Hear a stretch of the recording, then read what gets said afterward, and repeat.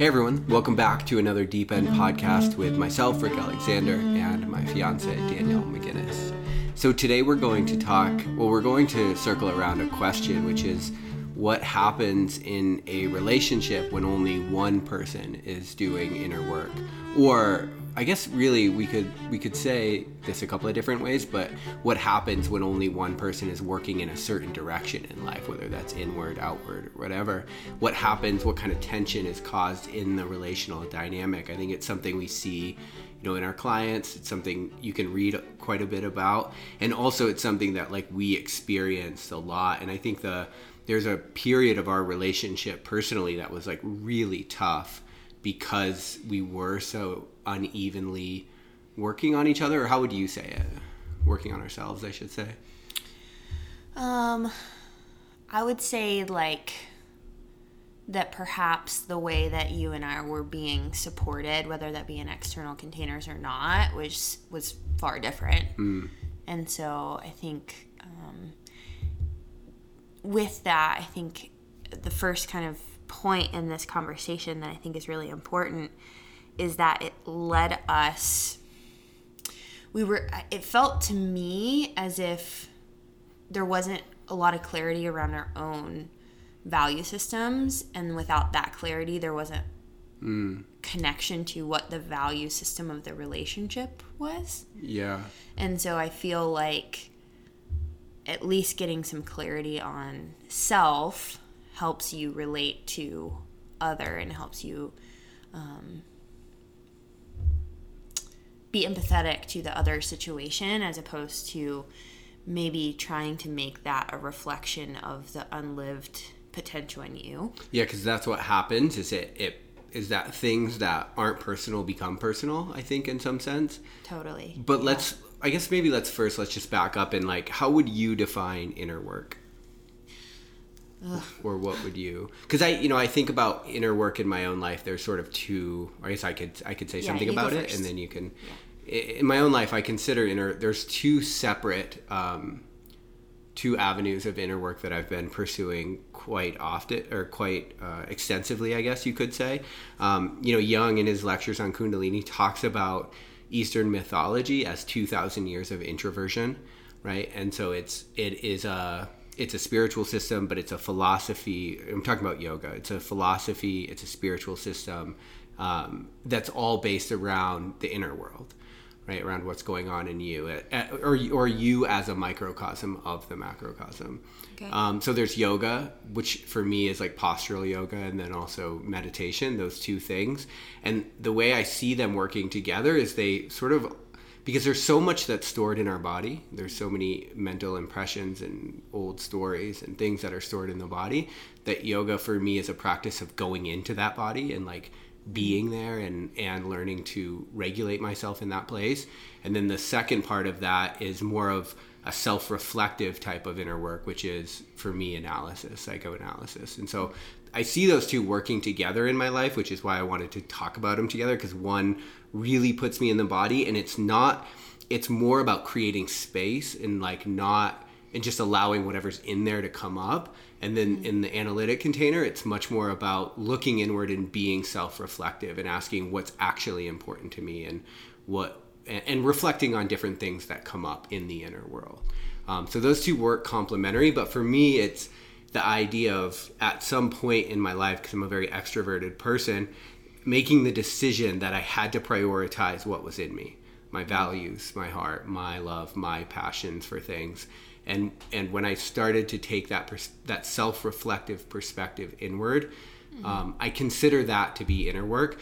But I mentioned the way that I do it because having that external container, of course we're both coaches, having that place that I can go and actually unpack these things, and having containment around that self-reflective process, as well as a mirror, which is what the analyst does or the coach does. So I consider inner work to be something along those lines, a self-reflective inward process that is certainly enhanced by the help of both work in the body and having somebody else. Yeah, I think your definition of inner work is really going to depend on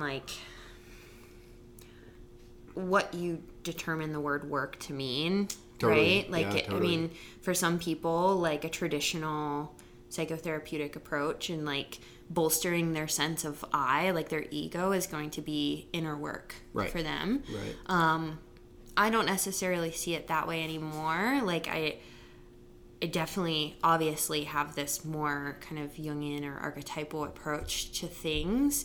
But for me, how I would define inner work is some type of, in any way, some type of ritual containment so that the subjective experience can be consciously met. And so what I mean by that is like any type of ritual containment. So that could be journaling, that could be a psychoanalytic container, it could be a coaching container, that could be your yoga practice, some type of ritual that your subjective sense of self can like come to consciousness. And I think that through the Jungian and archetypal lens, it's how is that subjective sense of self in relationship to the greater whole, whether that be the collective, whether that be the whole of the relationship, the service that I'm providing to the world. And so I see inner work as kind of an archaeological exploration of those things that we may not know about the psyche.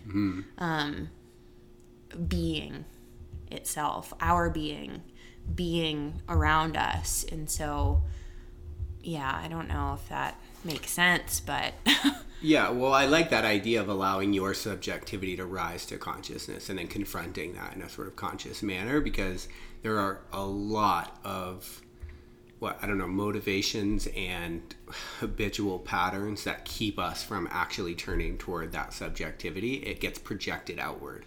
So we don't meet it with consciousness. Yeah, I think that's the biggest thing about the ritual containment is it kind of forces you inwards.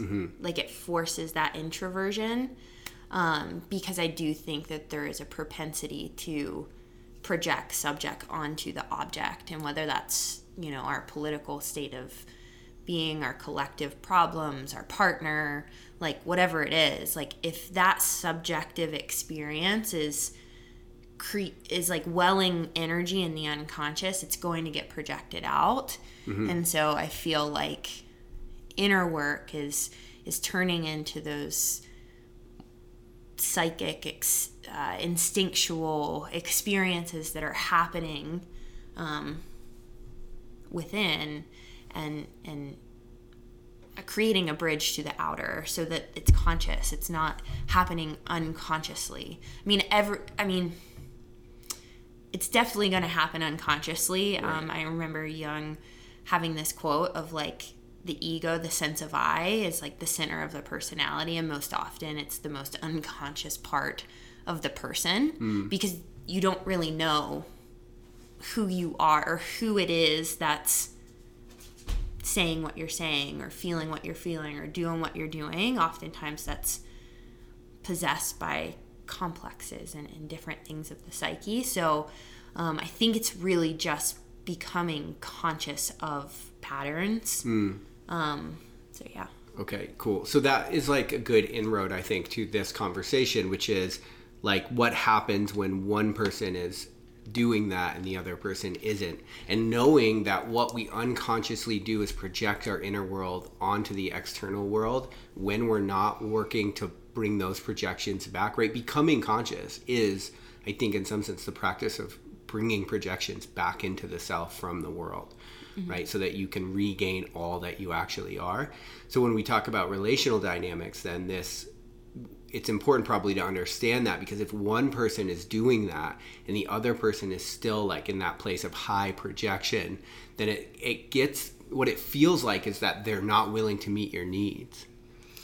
Well, I think coming back to that like ritual containment, I think what that does is it creates a boundary around the material that you're working on. And I think that's really important, because if one person is doing the work, whatever that means, and the other person isn't, right? The person that isn't, I feel, is probably going to have a higher propensity to project things into the other sense of self. Right.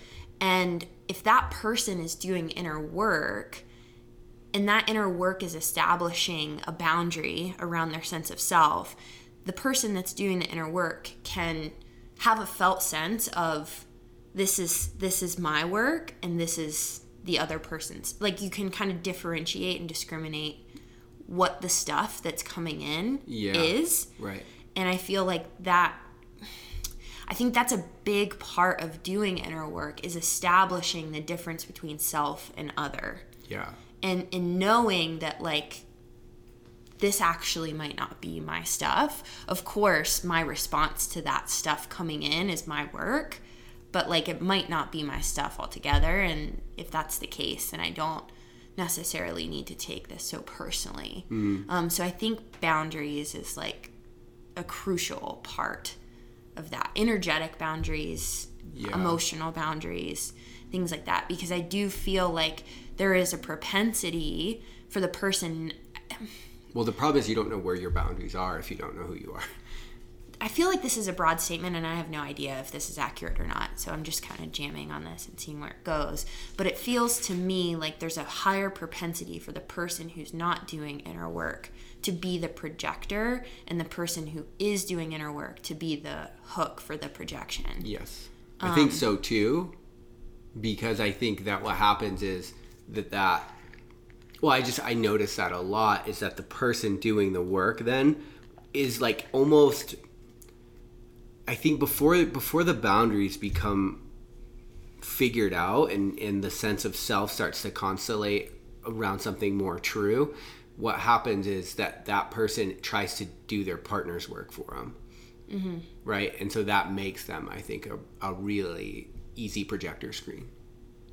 Yeah, and that gets really messy too, because if you're trying to determine who you are and you have no idea who you are, and you're trying to do work for somebody else who has no idea who they are, right? Like, that can get really, really confusing. Right, totally. And overwhelming too, because you're handling more than your own load of things. Yeah. And I do think that, like, to a certain extent, like, our psyche can only handle so much until we start dissociating, and if we're dissociating, we're probably not discriminating. Yeah, because I think what happens in a lot of relationships is that there is an unconscious agreement of what's happening, like maybe the female becomes the nurturer or something along those lines.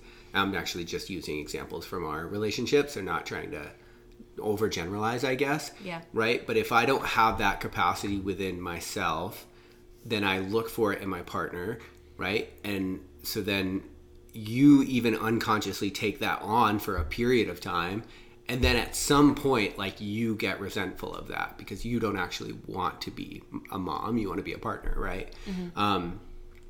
And so that's like a case of, you're not even trying to do my work for me, but there is this unconscious dynamic that happened when we were growing up or whatever, that or we didn't evolve through, we didn't finish evolving through.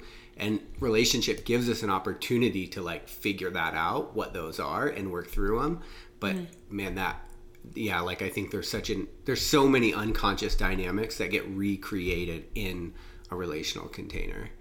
Well, I'm thinking, like, relationally, there's probably, again, I don't know this for a fact, and I don't want to reduce it down to anything, but my curiosity is, wouldn't we attract a partner who's way better at something than we are, so that they can hold our inferior functions, and then we can just act out of our dominant functions and be, like, really great in the world? And then we think that we're both, you know, the partner's holding the compensation of what's lacking in you. Yeah. And so that becomes a problem, because your partner's carrying your unlived life and vice versa. Mm-hmm. And so I think the resentment is that you're not actually fulfilling your own destiny of doing your work. Right. And so it's almost, it's not that your partner's actually stealing your soul, but it's like they're holding it, and the longer they hold it and the more it goes unlived, I think the more propensity there is to, like, that really unconscious, like, destructive resentment, contempt Yes. might show up because that person has a part of you and you might have consciously or unconsciously given it away to them. And you want it back. And I think that the dynamics in the relationship, whether it be conflict throughout the kind of duration of the relationship, are probably actually just you trying to restore those maybe inferior parts of yourself. And just because problems or conflicts are coming up in a relationship doesn't mean that either of you are a problem or the relationship's a problem. It just is asking for consciousness. Yeah, right. It's asking for attention. Yeah. And so does all of that make sense? Yes. It does to a large degree, because I just read this part in Jung, like maybe it was even last night, but he just talks about how these really traditional roles, like a man could go his entire life, especially in the past, with his female partner holding his anima, right? His feminine, right? His feeling function and all of that. And so, it's really fascinating because that Robert Johnson wrote a book called Inner Gold, which is about that idea of projection, and that like it's not a problem that they're holding that for you. It's that at some point, again, that's becoming conscious. You take that projection back. And like, it's important to understand, like, I think that's what's behind like celebrity worship and all that shit, is like whenever we see something that like turns us on in some way, that like perks us up, that inspires us, a author, a movie, a book, it's like, well, they're holding that, but that's waking up in you. Otherwise you wouldn't even know about, you wouldn't even think it was cool. It wouldn't grab your attention. It wouldn't grab you, right? The reason it grabs you is because that thing's trying to wake up in you. And I think so many of us are content to stay in this really small sense of self where we project all these qualities outward. Oh, my wife is the one that feels, my I don't know, just thinking like thinking about authors and different people that I look up to, it's so easy to be like, well, that's them, it's not me. Oh, I mean, like, kind of a non-traditional way of looking at this is like, that was kind of us, and I was like, oh, you're the creative one. Right. I'm the practical one that can get shit done. And you're the kind of like floaty, flighty, creative adventurer. And like recognizing how resentful I would get of your creative projects, because that dormant creativity was like pushing up from the bottom of my soul. And I wasn't doing anything about it, but looking at you as the creative one. And like that pissed me off. And what that did, that anger was actually trying to inform me like, hey, something's trying to wake up in you. Do something to like fight for your creativity rather than fight with you about your creative projects. Yeah, it's interesting because that waking up in you, and then at the same time you being like, that's not me, that friction creates a sort of psychic heat that like leads to transformation, I think. Yeah, for sure. I think the one thing that we were talking about this morning when we talked about doing this deep end is like, it's really important to recognize like what the kind of the shadow qualities that can come up when maybe you're refusing to follow those psychic calls, or to even own those projections, right? And so it's really interesting because something that I said was like, it's very important for both parties to recognize how incredibly like destructive their psyches can get in order to like restore the sense of self, or to restore the individual, I would say, to like bring two whole individuals together. But like, if you don't see yourself as the person that would like destroy somebody else's life to like make you feel more comfortable, I think that's a problem. Yeah, right. Because and we were talking about it this morning, it's like, it's so unconscious that like you see, I felt this in myself. Like I was in a past relationship and my partner wanted coaching and I bought it for them. Like I bought them like a coaching package or something. But man, there was some shit in me that did not want to buy it. Like that was like what are they going to find out? That's like scared. Like that is fear holding so tightly onto this this constructed sort of persona sense of self, the personal sense, because I don't think you're not a psychological individual in that place. Otherwise, they could go do whatever they wanted to do, and it would mean nothing about you.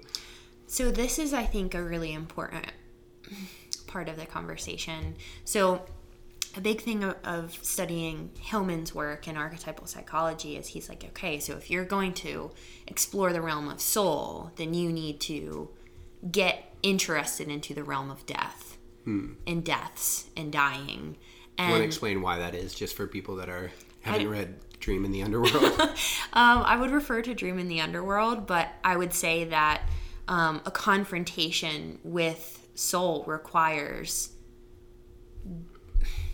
the parts of ourselves that are constructed around certainty to get, using a Hillmanian word, corrupted, to be poisoned, to die, so that something bigger than just the ego, the tiny little sense of self, can flourish and move through you. But anyway, with that being said, that fear, I think, is a fear of death of that particular phase of the relationship. Death of those projections, death of who you were with that person, death of who they were. And like, I feel like if there isn't like at least an acceptance of this cannot be a linear process to be in a relationship, like this is going to be a descent, an ascent, a stagnation, a descent again, a coming together, coming up. Like it's circular, it's paradoxical, it doesn't make sense, and that is death as well. And so I feel like if there's not an acceptance of that, are you even in a relationship that isn't just trying to get your needs met? Does that make sense? Right. Yeah. The needs are like, because they're not like true needs. They're like persona needs. They're needs to maintain a certain sense of self that you've built up. That's what I mean. It's like, of course you want to be with somebody who you can be seen and certain needs can be met. But like, if that relationship is circling around getting your needs met, and you're not willing to die to your comfort needs, right? It's something like that. Yeah, and maybe pleasure too. Yeah. I don't know. I think, again, I'm not speaking from like certainty here. I'm just exploring. Right. But I do feel like that example that you just gave to me amplified the importance of death in a relationship. Yeah. And Right. And I mean, it's so funny looking back at that time and having that sort of hesitancy, because I was so clung to my own persona at that time. Like, what I really needed was death. Like, it needed to die. So what do you, like, to the audience, what do you mean by being just clung to persona? I guess what I would call it now, after lots of self-reflection, is that there's a certain kind of terror in me not being who I think you need me to be. Of like realizing like there are certain things like I need to feel special. There's like all kinds of little nuances of it, but there are like certain things that I need you to see me as successful so that I'm worthy of the things that actually deep down I really need.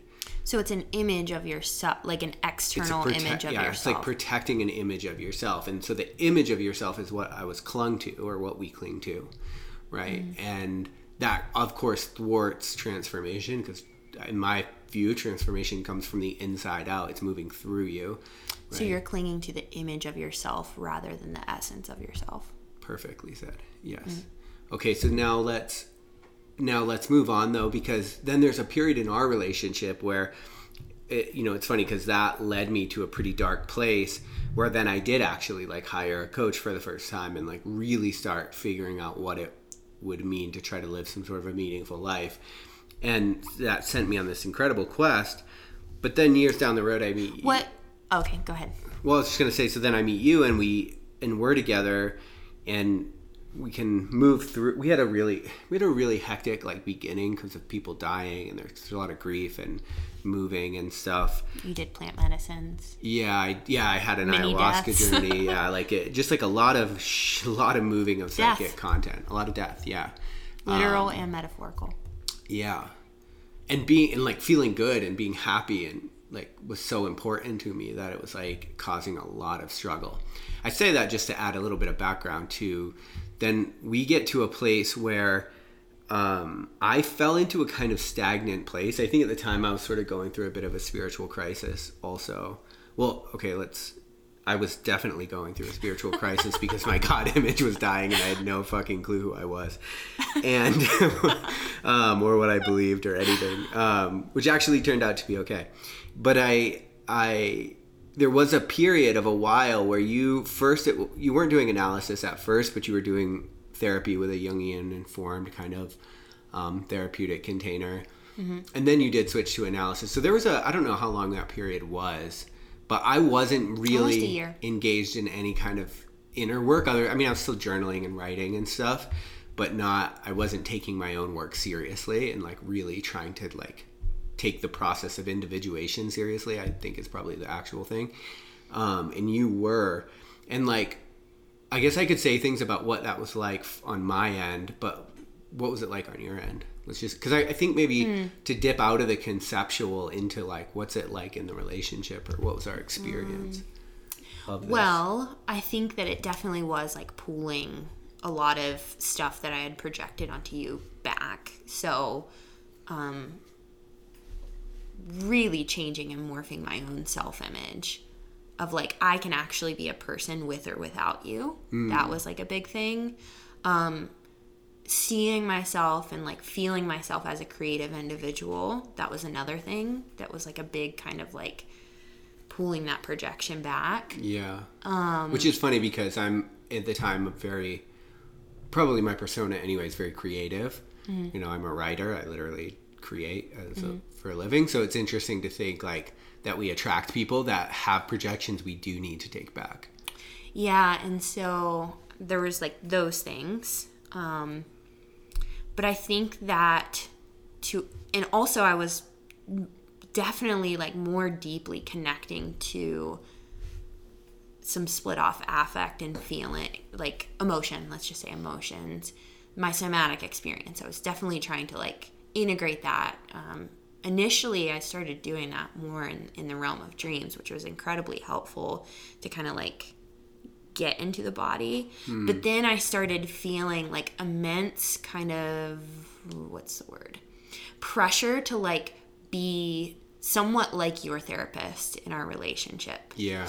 And so I felt like I was like the holding space for a lot of your stuff. And when I started like really diving into like my own material, it got too much. Like I couldn't hold it. Right. And like that was really hard. I remember like having a conversation with you about that. Like, I don't know if we can have these conversations because it's a lot. And like really feeling of where I'm basically, that was like my own work of recognizing like it's okay to like let him struggle and suffer. Totally.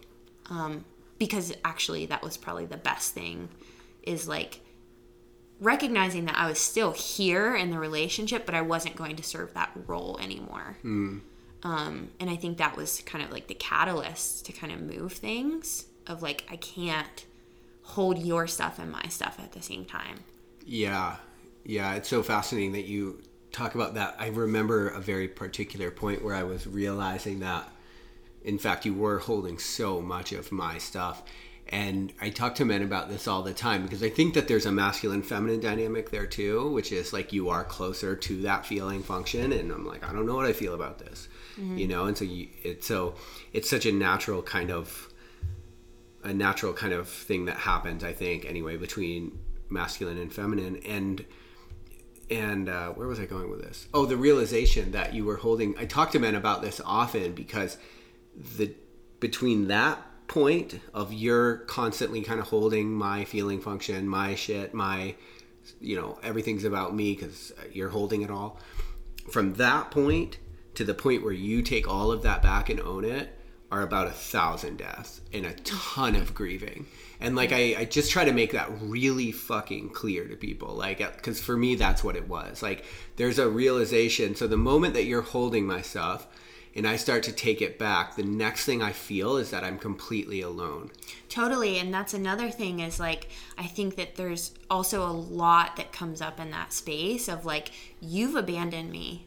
Yes, that was the first feeling. And I think not allowing you to project that onto me, of like keeping my space of like, no, I'm here, but I'm not doing that anymore. Yeah. Type of thing. I think that like there's a fine line between that and abandonment. Well, it's interesting because I think about how grateful I am that somehow you held that boundary and did that, because like you got to go through that. Like that realization, like you're alone, you've always been, this is what it's like to be here. It's actually really was really important though, you know? And so, and like, had you not held that boundary, like in past relationship, in a million different ways, I would figure out how to get you to re-hold my shit. Do you know what I mean? Like, rather than take that back and be like, oh, I'm alone and what does that mean?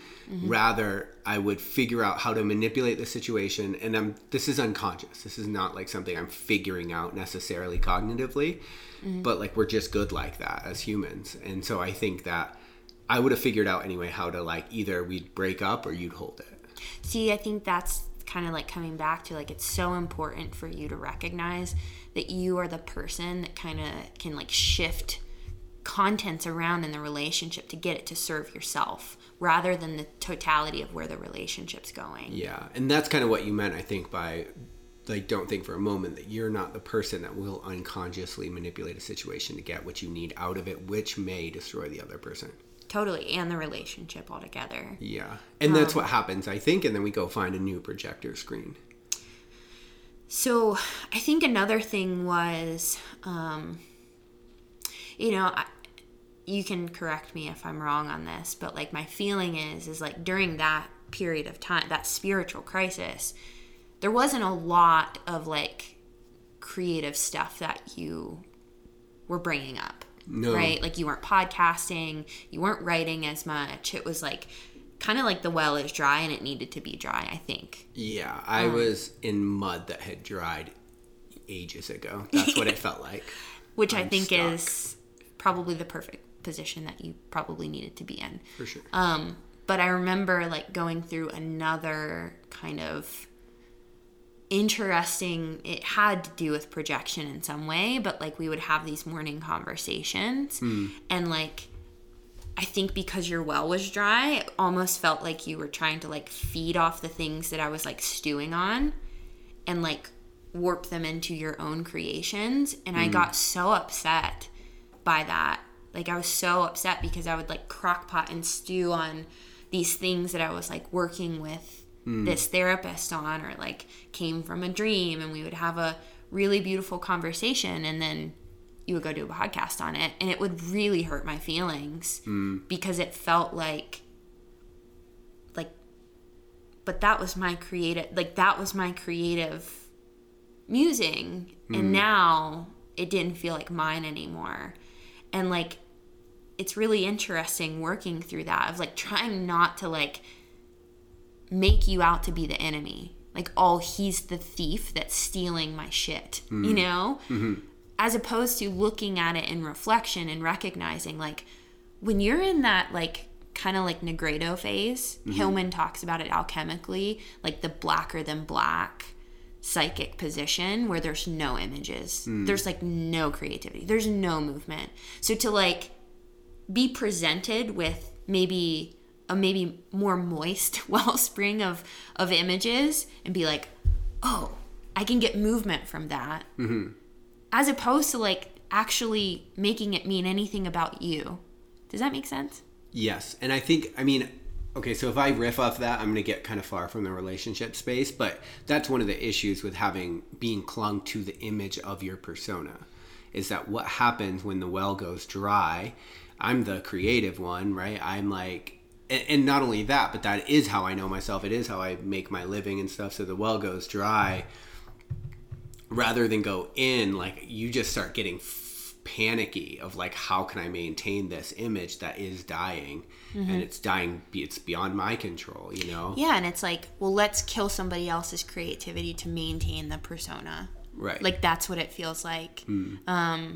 Which I think is like, that was a really hard thing for me, because I had to like not only check myself in that position of like, oh, these aren't your ideas either, like these aren't your things, but they did come through a deeper part of me that was really vulnerable at the time. And like it was like newly exposed, and it just felt like I'd kind of taken this band-aid off to this like maybe deep wound of creativity, and someone had just come and poured salt in my wounds or something. It was just so vulnerable. It was such a vulnerable space in our relationship. And I think being able to receive that and like really kind of like be mindful of what that meant for me. Yeah, because me receiving that was simultaneously the actual death that had been needing to happen for years, right? Of like, oh, I'm just a person. I'm not this image. I'm not this persona. I'm not this mask. I'm not this God. I'm not this inflated sense of self. Like, I'm just me. So there was something else you mentioned in that too that was really on point for our discussion about relationships. Oh, making it mean something about you. See that, and I think that is like, again, just trying to circle back to what we're talking about here with the relational dynamics of like, when things do come up that cause friction, if you aren't in the habit, it seems to me at least, of constantly questioning the things that come up and trying to figure out, is this mine? Is this learned? You know, what is this kind of thing? Then it's like, oh, that person's like that. And that makes it much easier for me to justify leaving them or whatever, right? Because that's what they're like. And so with the things that come up mean something about them and their essence, and we're like confusing, I think, like the situation with them in some sense. And I think that if one person's doing the work and the other person's not, then navigating that from an uneven place is really tough. So, not to kind of like switch the topic, but like maybe kind of flip it on its head a little bit, and like, okay, so if one person is doing the work and the other person is not, is there an opportunity for growth, expansion, greater togetherness, like inviting the other person to do the work, right? Like kind of where we started, where I'm thinking of, okay, so from a nervous system perspective, a lot of, I guess, the aim of the work would be to move from nervous system dysregulation into a more regulated or attuned state of being. If that's the case, then you're in a much better position to, like, again, discriminate, like, what's yours, what's the other person's, and you're also in a better position to communicate what the experience is like for you. So there's almost this state of, instead of it's just two individual people trying to regulate themselves, if one person is doing the work and at least regulating their nervous system, there's a chance for co-regulation. Totally. And I think that that's actually really beautiful. And I've seen that actually show up in my clientele. It's like, I have a lot of clients who it's kind of like a one-sided dynamic, and it can be really tough to like navigate that. But also I've seen the person who is doing the work inviting a deepening. I've also seen this with my my mom in particular, is like, she's not doing the work that I'm doing, but there is like by maintaining your own regulated state, or at least noticing what dysregulates you, and being able to co-regulate and be stable and solid enough, like, you can actually heal relational wounds in that way. That doesn't dismiss the other person or, you know, let them kind of off the hook for you to kind of carry the whole load and regulate the whole relationship. But I do think that there is an opportunity to co-regulate. That's interesting. I think that the image that came in my head, you can tell me if this seems like bullshit or not. The image that came in my head is that, like, there's between two people, there's an energetic rubber band. Okay. Right, or band. And one person starts to move and do the work. I don't want to say they're moving upward. I want to say they're moving. Okay. Right? And because who knows, they might be moving downward or whatever. Maybe they're just vibrating. Right. They're moving anyway. That rubber band gets pulled and that causes tension in the relationship between the two people. Mm-hmm. And tension must resolve itself. And so tension, what's going to happen is either that energy is going to pull that other person toward the one that moved and they remain together in a new place, or it's going to break and they're going to break up, or they're going to relinquish the direction they're going and they're going to get pulled back down to that other person where they are. And it does seem to me that is what happens. It's like either we're going to go to a new place together and navigate, evolve, figure out this, we're going to go apart, or I'm going to try to, and this is the hard thing, is once you start to become consciousness doesn't move in any other direction. So in doing that, like, you start to fold inward on yourself. If you are the person that moved initially, and then you find the rubber band, just to kill this metaphor, brings you back to the other person, and you decide, okay, I'm going to abandon my project of individuation in order to create more harmony in the relationship, you're going to turn inward, resent it. It's going to be meaningless, and you're going to hate yourself and the other person. And I think, like, what happens is, anyway, I think that when one person moves in the relationship, starts to do the work, however you want to use, whatever term you want to use, it creates a kind of tension, and that tension is going to have to resolve itself in some way. Yeah, I think, like, man, it just brings to mind some just things that we've gone through and, like, examples in clients of, like, how much the person who might not be doing the work tries to demonize your consciousness or your individuation journey, and, like, almost make it out to be a bad thing that you're becoming more conscious, and how, like, hurtful that can be or can feel. But, like, to actually accept that projection is, like, the rubber band analogy of getting pulled back into unconsciousness. And so it does take a lot of courage to, like, stand up for yourself and your individuation journey in that moment and say, I know that you feel that way, but can we have a conversation about it? Yeah. Right? So that, like, you don't get pulled back. You can acknowledge that there's a pull backwards, but maybe you don't get completely pulled back and identified with that person's stuff. Yeah.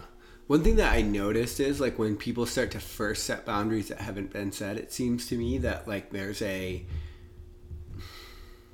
don't know, like, it's the unconscious sort of manipulation to push through the boundary and to maintain the status quo. And then it gets into the conversation. Like, if you bring that to consciousness, then what you're left with is, do you want the other person to be a worse version of who they are so that you can be comfortable? Or do you, because, the thing about us doing this, going on this quest or project of individuation or whatever you want to call it, becoming a psychic individual unto ourselves, actually forming a real I and figuring out who the fuck we are and why we're here. The whole thing about that is that then we get to share that with the world, and the people that are in our lives get the best version of us. And so to look at it in the other way, it's like, what you're consciously creating an environment in which your partner is not the best version of themselves. Everybody loses in that place. Yeah. So. I would totally agree with that. Something that came up when you were kind of, like, talking about the rubber band analogy, just like Jung's tension of opposites and Hillman's theory of multiplicity. If you can hold things that are perceivably opposite, they might not be so opposite, they might just be different. And just recognizing that, like, maybe this person isn't so completely opposite than you. Maybe they're just different and they see the world differently and they respond differently. And when you can hold that difference and that polarity and that tension, I think what happens is, as Robbie Bosnack would say, it complexifies. Your relationship has more capacity for complexity, which I think is actually a really great goal of a relationship, is to increase your capacity for complexification. Complex conversations, complex individuation journeys. So yeah, I think that's really, really important. Yeah, it's so fascinating because, like, I was thinking of a common Bible verse I heard so often growing up is about being unequally yoked or unevenly yoked with another person. And it's so fascinating because in our sort of culture where we focus on the symptom and only the symptom ever, or the manifestation, there's like this, the thread or the feeling of that Bible verse is like, if you're a Christian and the other person's not, then the relationship's not going to work out. But like, there's something deeper than that. You know what, again, this is my take on it. The story you tell yourself doesn't really matter. The things you think you believe don't really matter. But there's something about you that does matter. It's below that. It's your essence. It's what's real. It's how you are in the world. And it's fascinating because I think that Bible verse, it's about the implications of being unequally yoked. It's about what happens because when you start to clarify values in your life, that causes an internal shift and for you to come into alignment with those values. Right. And so, because there was a point in us where I was in seminary and you were like really exploring this like pagan world. And I was kind of like, what? You know, like, it's interesting because I don't feel unequally. I think there's something about our depth that's really on point, really true, and really aligned. And that's why I think focusing on the external manifestation of it isn't very helpful because what's underneath. But I think that's the same idea of like, you know, the things we give our attention and our time to, that's what we worship. And those cause an internal shift in one direction or another, you know? And so I think that what happens is, if one person is shifting in a certain direction and it's, I don't know. I think that's what, anyway, I think that's what, I don't know why I got on that, but I think that's what happens. Well, I think like, maybe it's my unconscious association to Christianity and dogma. I don't know. But like, I'm just thinking of like, okay, so if you are dogmatic, like very rigid in the way that you think about whatever it is, who somebody is, who you are. Yeah. If there's a dogma there and there's like not an openness to like that is like Hillman's theory of corruption. Like that dogma has to be corrupted so that it like kind of breaks apart so that you see what's underneath of it. Because what's underneath of it actually I think has a lot of gold to it. And in alchemy, basically that like beautiful reflective place that we can get in and get like really certain about certain things and our reflections and our ideas. Like like calling myself a writer.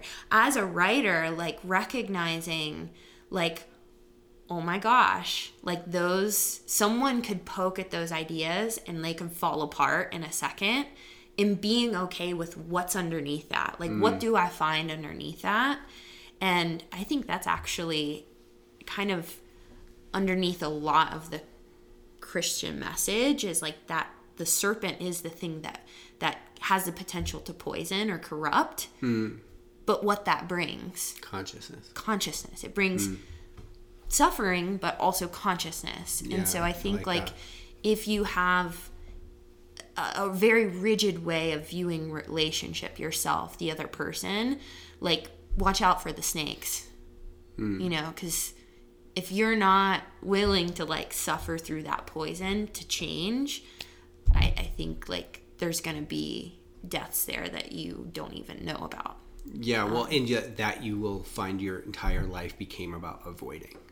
Totally. Because you'll go from one place to the next, one relationship. Yeah, you're running. You're running away from the snakes. Shows up. Yeah, you'll move. Very fascinating. Well, I think we're toward the end here. Was there anything else that you wanted to say on this topic? No, I don't think so. I think it's an interesting conversation. Again, I don't have a particular position on it. I'm not sure, like, if, you know, like, it is a particular way. If one person's doing the work, the other person's not. If that, like, could never work. I don't know. Well, you know, at the end of the day, all manner of people make it through all manner of shit. And at the same time, like, you see relationships end for very small things. Like, at the end of the day, there's a sort of commitment to the container and to some value and to the work. But it is interesting to reflect on what happens in that place because we're kind of immersed in it and we've kind of been through and in that place. Yeah, definitely not speaking from a position of superiority here at all. Like, it's just kind of like our ideas and then our experiential musings of it. Totally. So just want to make that really clear that we do not have this figured out. Oh yeah, disclaimer, I never know. All right. All right, that's cool. Thanks, guys.